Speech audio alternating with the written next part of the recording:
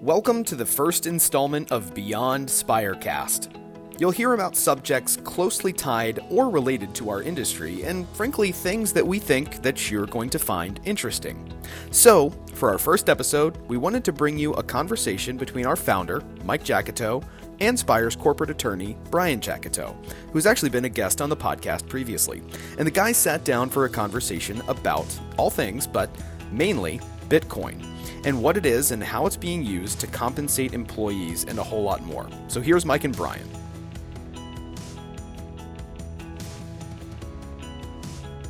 Okay, so I brought Bryan Jacoutot back on the Spirecast for one reason and one reason only, and that is because he was the most listened to guest host of the two we had in 2019. But the other reason was we get a lot of, side questions on 401ks with our candidates and IRAs, and does a company have a match and all this stuff. And what recently has been coming up randomly, I think it's gaining steam, but randomly has been the topic of either paying employees in Bitcoin, or what is Bitcoin, how can I invest in Bitcoin, and it's not the typical topic that we would discuss, but we wanted to bring in someone that has written for one of the main magazines for Bitcoin and kind of answer some rudimentary questions before delving into the space as a whole. But I wanted to bring Bryan back on because it's a subject near and dear to his heart. Like I said, he's written for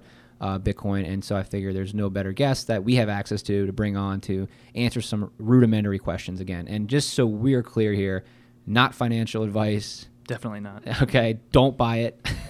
But I think as someone that I would call myself a noob, I think talking from one noob to someone that's slightly less noobish would be a good thing for folks that want to know what is Bitcoin. And especially with our reach on LinkedIn, I think putting this out there for folks would be beneficial that just don't know where to get this information from or someone to trust. So again, we're going to discuss a couple things today around it, but I wanted to bring Bryan back on. And so I guess the first thing, Bryan, starting from the top, I keep hearing about Bitcoin. It was kind of a frenzy back in 2017. It's since cooled down. Now it's 2019 again. There's some event happening down the road here called the halvening. I don't really know what that means, but starting from the top, can you tell me what Bitcoin is and what it does? Ooh, that is a tough first question. But I mean, the thing about Bitcoin is it has, like anything else in this sort of blockchain crypto space, it's difficult to pinpoint an exact definition, and people look at it differently depending on their particular views. But the way I characterize or define Bitcoin as sort of a opt-in form of private money that is delinked from federal governments, central banks, and basically any sort of aspect of the traditional financial system. Okay, so opt-in form of money. That to me, that's interesting because I didn't know you can opt out of money. I only use dollars. I pay my employees in dollars. Mm-hmm. Their 401k is made up of dollars and stock certificates. So what do you mean, like opting in? Well, so largely, we're obviously a U.S.-based company. I'm a U.S.-based lawyer, and there are a lot of laws on the books that sort of incentivize paying in dollars, or command paying in dollars. Like if you're paying your taxes, you have to basically pay in dollars or some sort of rough equivalent priced in dollars. Otherwise, you can't pay your taxes, and if you don't pay your taxes, you're in big trouble. So Bitcoin is opt-in that nobody is required to be in this space or be in this ecosystem. They're doing it because they want to. It's the purest form of participation, and so it's opt-in in that respect. And there's no government mandating that you use this currency. It's entirely voluntary. So I think it's pretty important in that respect. And it's private because it's delinked from any national government or coalition of national governments. So when we're talking about opting into it, that means someone purchased it or earned it. Like we said, we're getting questions about getting paid in it because people don't want to buy it. I think right now it's like $7,000 per Bitcoin. 2 years ago it was $2,000. Prior to that it was in the hundreds. So it's gaining momentum over the long haul pretty quickly. Obviously it's very volatile from what I've seen, but in terms of the questions that we're getting, so you opt in, you buy it, it's not regulated, right?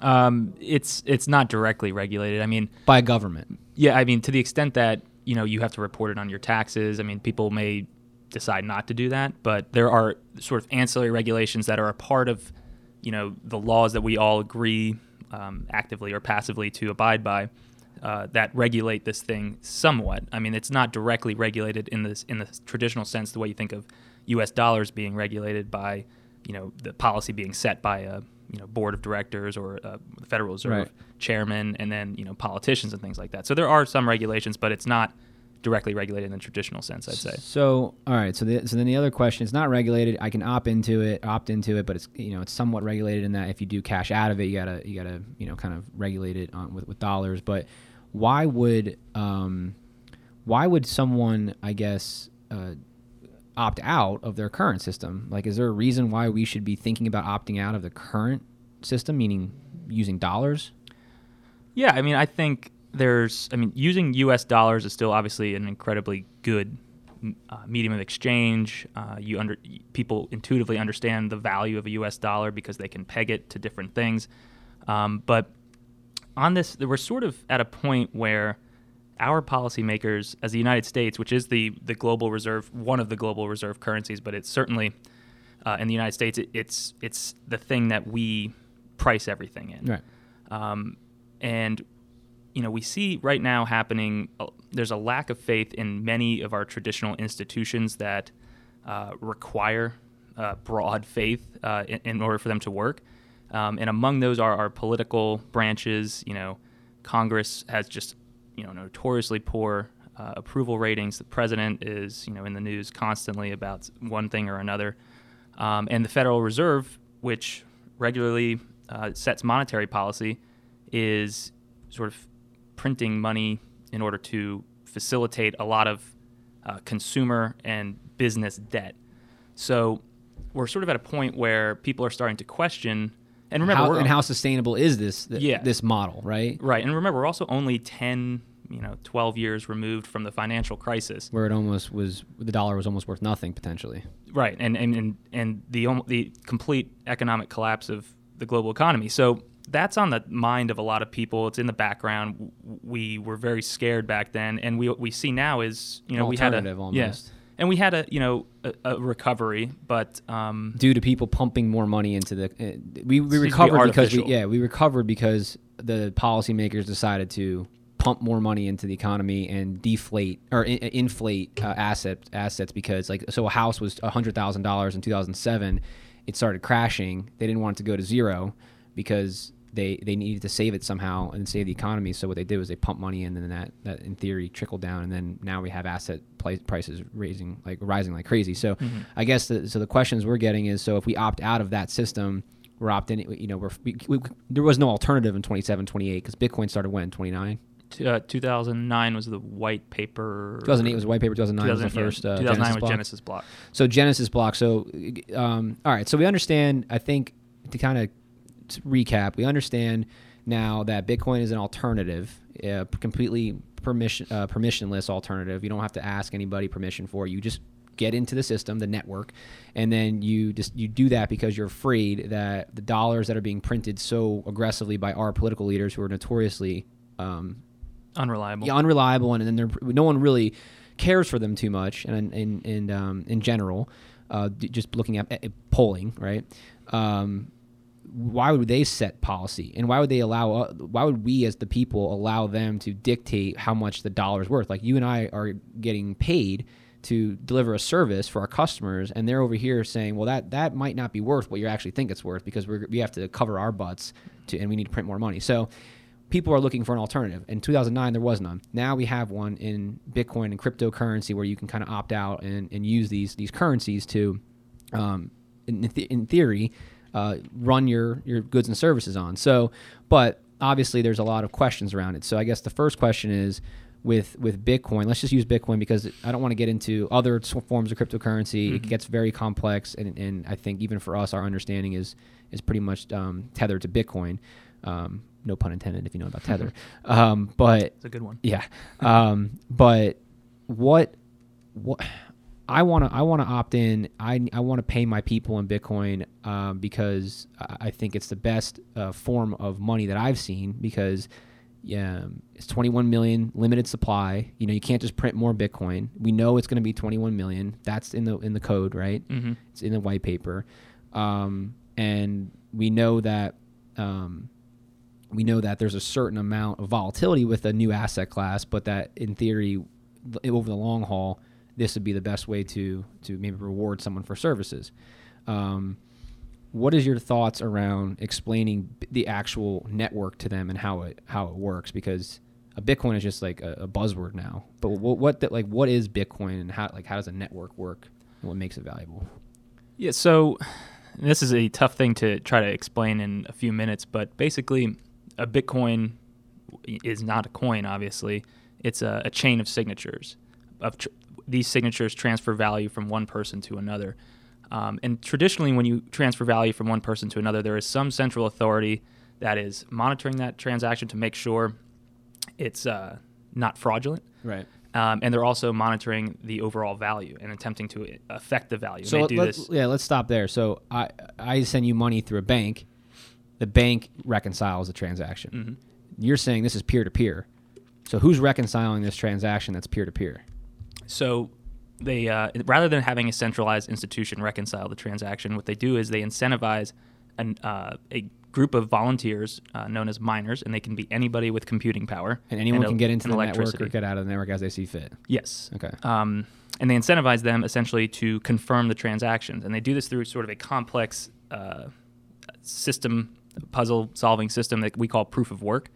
But what the proof of work consensus algorithm does is it verifies the validity of the transaction. Mm-hmm.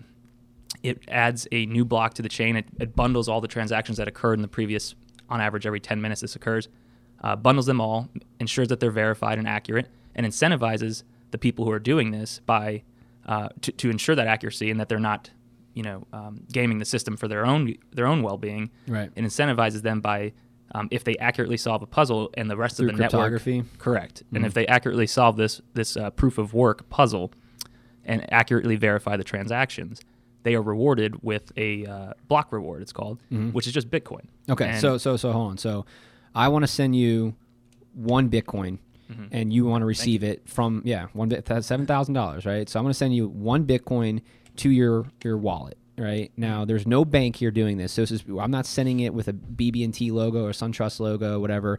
I am sending this through this network, and there are anonymous or pseudo-anonymous or just someone that's mining these transactions because instead of using a third party or a centralized bank to say, yes, that money is good, it's not going to bounce, check's not going to bounce, they say, yes, he has that one Bitcoin in his wallet, right? Mm-hmm. And Bryan, yes, has a wallet to receive that Bitcoin, and we're solving this this equation, this cryptographic equation through all these numbers called, was it SHA-256 secure hash? Hash? Yeah, so it's the hash. So that allows us to send value without any third party. That's an insane concept, right? Yeah, and when you use it, I mean, I think the way to best appreciate how amazing this technology is to actually use it. And it doesn't have to be a big amount. I mean, you can buy infinitesimal fractions of Bitcoins. They're called Satoshis, Sats, whatever. They're like the equivalent of a fraction of a penny. Fraction of a penny. So you can, play around with however much you want. We're not going to get into fees on that right now. Right, but, and but it's a pretty incredible process that only works because all of the transactions are broadcast publicly. So there's no hidden transaction or anything like that. And then these miners basically validate and assure that these transactions are legitimate because, again, everything's public. So it's a very simple process for a computer to do. They do that, and then the hard part is obviously finding the solution to the cryptographic puzzle. But that if they do that, they are able to add that block to the blockchain, mm-hmm. And then continue searching for the next one, and then they're rewarded. Right, so then that transaction is now part of this ledger, right? Mm-hmm. So think about a ledger that's distributed amongst everyone that's in the network that says, okay, Mike is good for that one Bitcoin. We voted yes. And again, I'm kind of maybe convoluting it or maybe watering it down or maybe not.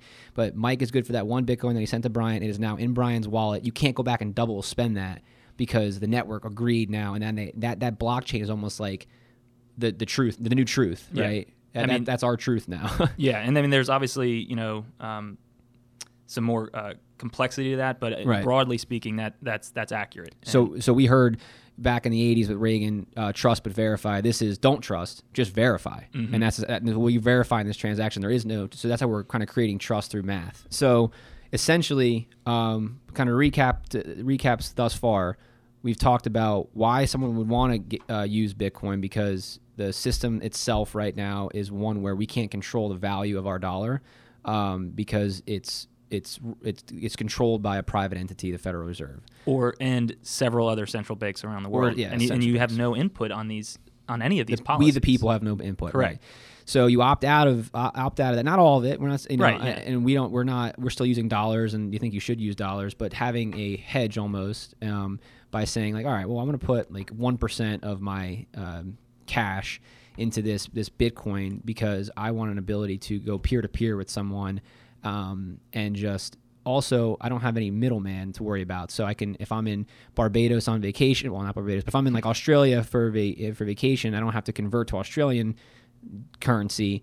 I can just send Bryan Bitcoin from America to or Australia to America, and we're all good. Like everything's fine because it's a decentralized network, and there is no third-party government or third-party bank that needs to be approved during this transaction. We're peer-to-peer. So now, catching everyone up, what reminds you of this concept, but not with value, not with money, with music? Napster. Napster was completely peer-to-peer, and you could download and share songs, Kazam, peer-to-peer, and Kazam is I think Shaq in that movie.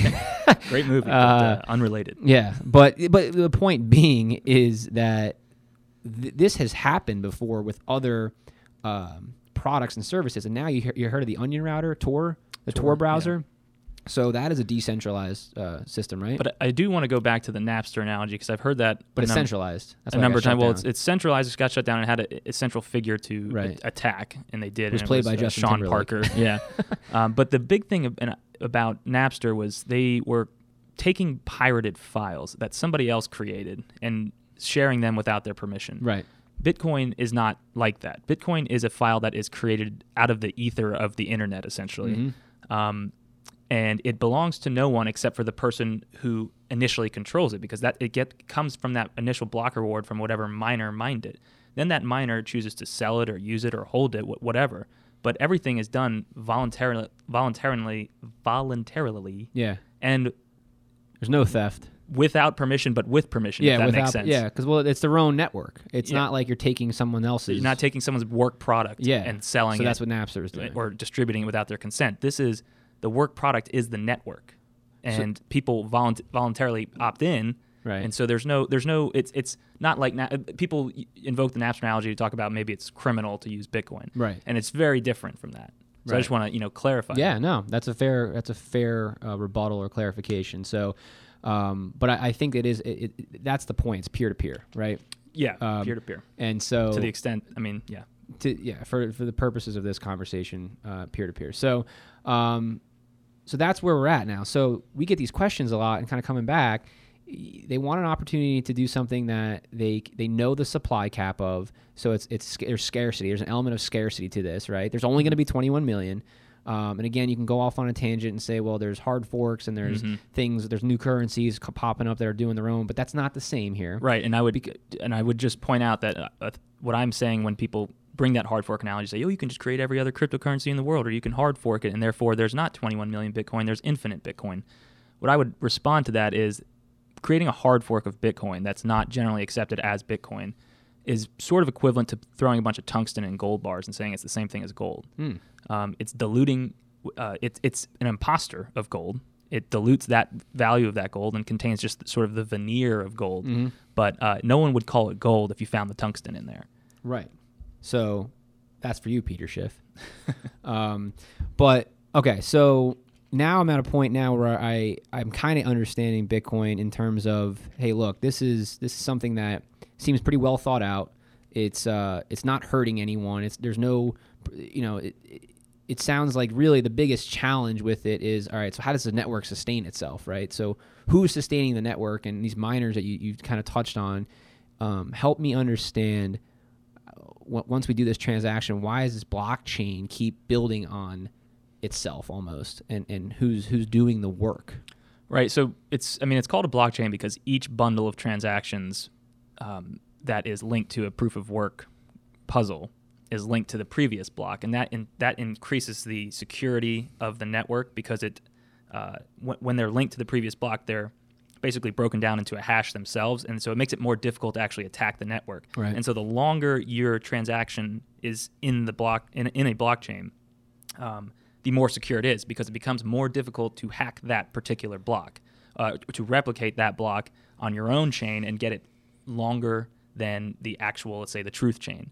So the truth chain. Yeah, and so that's the reason why they use a blockchain in the first place, because there wasn't a really easy way to ensure that these things would not be attacked by nefarious actors. So what they did is make it incredibly difficult for nefarious actors to attack.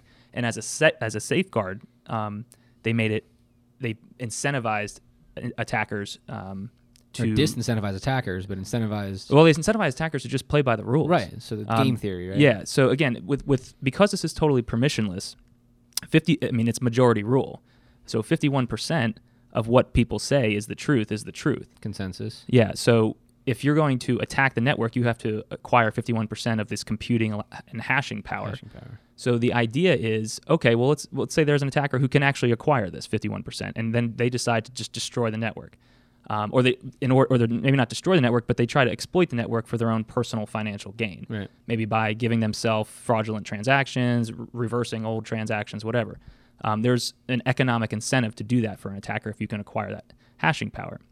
So by doing the block reward on each one of these proof of work puzzles and basically creating new Bitcoin and introducing it into the ecosystem, the potential attacker who gets 51% of the network power would actually be better served by just solving puzzles and solving the proof of work hashing algorithm honestly, because they'll be able to actually acquire more and more Bitcoin. So you're saying these people that are keeping the network secure are incentivized to continue to build on the network than to destroy it. Correct. Because of just game theory and value. And self-interest. So, all right. So we got an understanding of why someone would opt into Bitcoin. We have an understanding of how it works to a certain extent, right? Very high level. Yeah. And again, this was for noobs by noobs. Yeah. But I think that was the point. So I think the last kind of piece here before, at the risk of having this drag on and on, I think the last piece that I wanted to discuss with you is, so who invented this and why? I mean, we touched on the why with the financial crisis in 2008, and there needed to be some sort of answer to, hey, this might not work, this federal dollar system. So what do we put our value and money into? Mm-hmm. But who invented this? I mean, nobody actually knows who invented it. There are people who claim to have invented it. There are people who claim to know who invented it. Wait, no one knows who invented this? No. So there is an anonymous programmer. An anonymous programmer saw the light 10 years ago and said it invented this, or it created this invention that is changing everyone's concept of how you can spend your money, and he's not taking credit, or she's not taking credit for it? Yes, and I do. I mean, there's people who say it's a group of people, but I do not believe that for a second. I don't remember the exact quote, but there's a phrase, if you have a secret between three people, the only way to keep it is to kill two of them.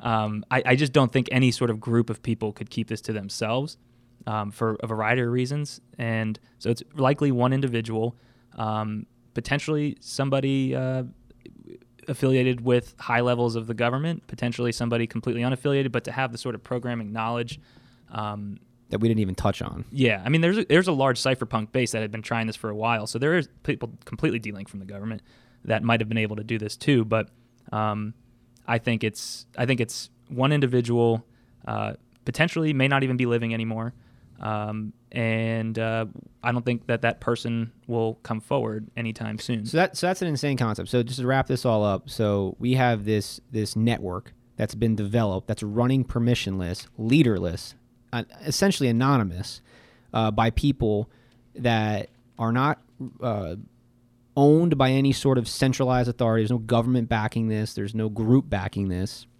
This is just a network that is growing exponentially year over year. Mm-hmm. And the value associated with buying into this network is getting more and more valuable year over year. And no one's taking credit for it. I mean, again, people are taking credit. People for are trying to take credit for it, but everyone can disprove them because they're. But that's an insane concept. Why would someone not take credit for this incredible invention? Well, I mean, if you look at what the invention represents to the powers that be, it's pretty easy to see why someone may want to stay hidden, anonymous. This represents a very real threat to traditional finance, which is for most. We live in a world of primarily large nation states that control their own country's finances and currencies. If you take that away from them, including these very sophisticated Western democracies and Asian superpowers like China, if you take that capacity away from them, that is a huge arrow out of their quiver that they no longer have. And that's a huge way to incentivize their population's behavior that they no longer can call upon. So if you're inventing this thing, you want to stay anonymous because you are target number one for them, for sure. Yeah.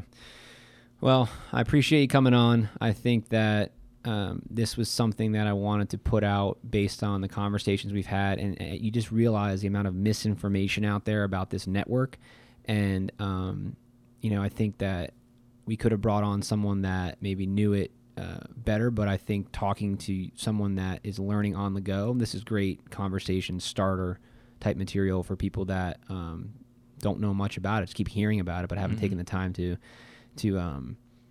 research it. So I guess the last thing would be, what do you want to tell people on how to get more information about it? Like, how did you teach yourself this stuff? Because this is not, taught anywhere. I think you have to start with the white paper, which is a 8-page paper. It's kind of, a little computer, cryptography oriented. So it's a little bit of a tough read, but you read that a few times.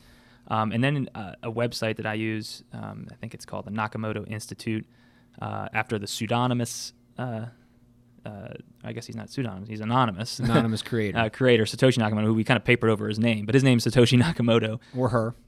Or her. Or they. Unlikely they. But unlikely they, for your reason. Anyway, Nakamoto Institute has a lot of the early blog posts that when Satoshi was active in the space, emailing and blogging about it. Yeah, trying to spin it up. Yeah, so that's a great resource in terms of trying to just figure out, because these early questions, everybody has them. They're all almost the same. And it's, what better resource than to go from the horse's mouth and read what Satoshi And he could be a horse. It could be. Sophisticated. Sophisticated horse nonetheless. All right. Well, anyways, wanted to thank you for coming on and giving us some insight in the last 2 years of your journey from what is this to, hey, this stuff is actually pretty interesting, and it seems much... it seems that we need to investigate more, and I appreciate this kind of primer from a layman's perspective. It helped me, and hopefully those who listen understand, hey, this is something that's going to be at the forefront moving forward now. We're 10 years now through an anonymous currency, and it's only getting stronger. Mm-hmm. So look out in the next decade. I thought this was a pertinent time to do it before the end of the decade here. Fast forward 10 years from now, any predictions on what this could be? I mean, obviously there's always the death spiral scenario, and it goes to nothing. Right. But I think that is increasingly unlikely, just based on its proliferation in the last 10 years. I think it's trouncing most of its competition, and I think it's got first mover advantage that makes it something that's going to be an undeniable force probably 10 years from now. I think we're going to be. I'm not telling you to go out and buy it, but I am telling you to pay attention, and if you learn about it, you start questioning some basic assumptions you have about things you've always believed to be true regarding finances and money. And I think it's just good for anybody to go down that path, and you don't have, maybe you come to a point where you think it's going to fail, and that's fine, but you'll probably learn a lot along the way either way. Yep. Awesome. So, thanks again. Happy New Year. Happy New Year.